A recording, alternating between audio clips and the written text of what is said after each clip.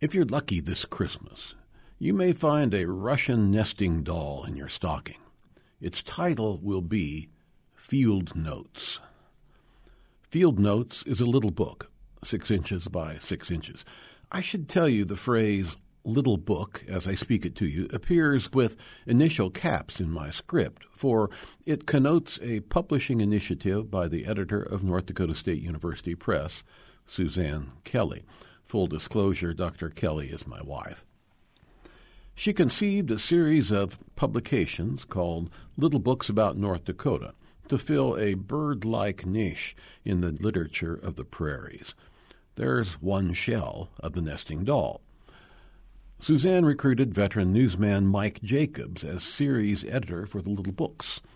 Mike has another life as a birdman, observing, sketching, and writing about our region's bird life. Mike is another shell of the doll. For the inaugural number of the series, Mike brought in the Connecticut poet Margaret Rogall. Now, you may be thinking Connecticut. That's getting outside the nest for a prairie work, but not so. For Rogall had a grandfather, Robert Silliman Judd, who came to Candu, North Dakota in 1909 to visit his uncle. Now we have 4 shells to the doll, as I count them. Open one more, and we learn that Robert Silliman Judd came to Candu to visit his uncle, Elmer Judd, a homesteader whom Mike describes as the most esteemed birdman that North Dakota has ever known. Now, to summarize the provenance, bringing field notes before us, 22-year-old Robert Silliman Judd spent April to November 1909 in North Dakota, partaking not only of farm work but also of his uncle's collecting activities, ranging the prairies and sloughs, observing bird life, recording observations and sketches in notebooks, and collecting specimens. Collecting meant shooting birds with fine birdshot and skinning them, resulting in dried specimens that went to the Peabody Museum of Yale University, along with eggs collected from nests.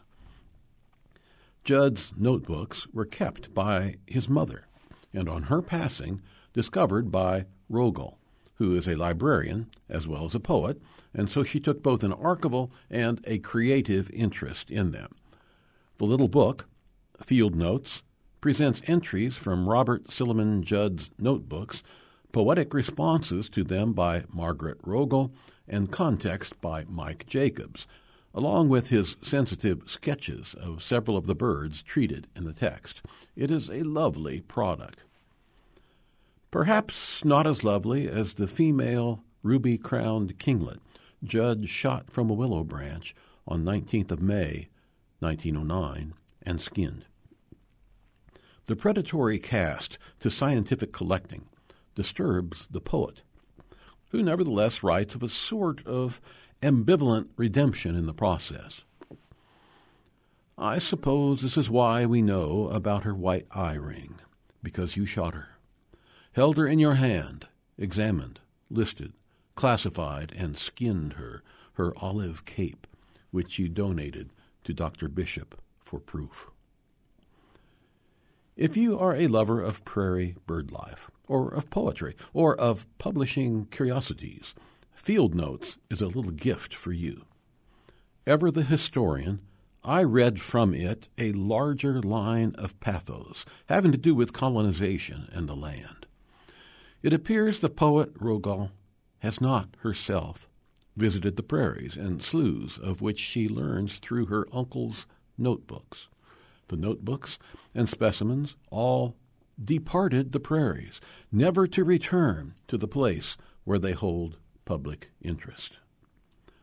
Never say never, they say, and so I say it would be a greater gift if those priceless notebooks were to return to a repository here on the prairies from which they sprang and of which they speak.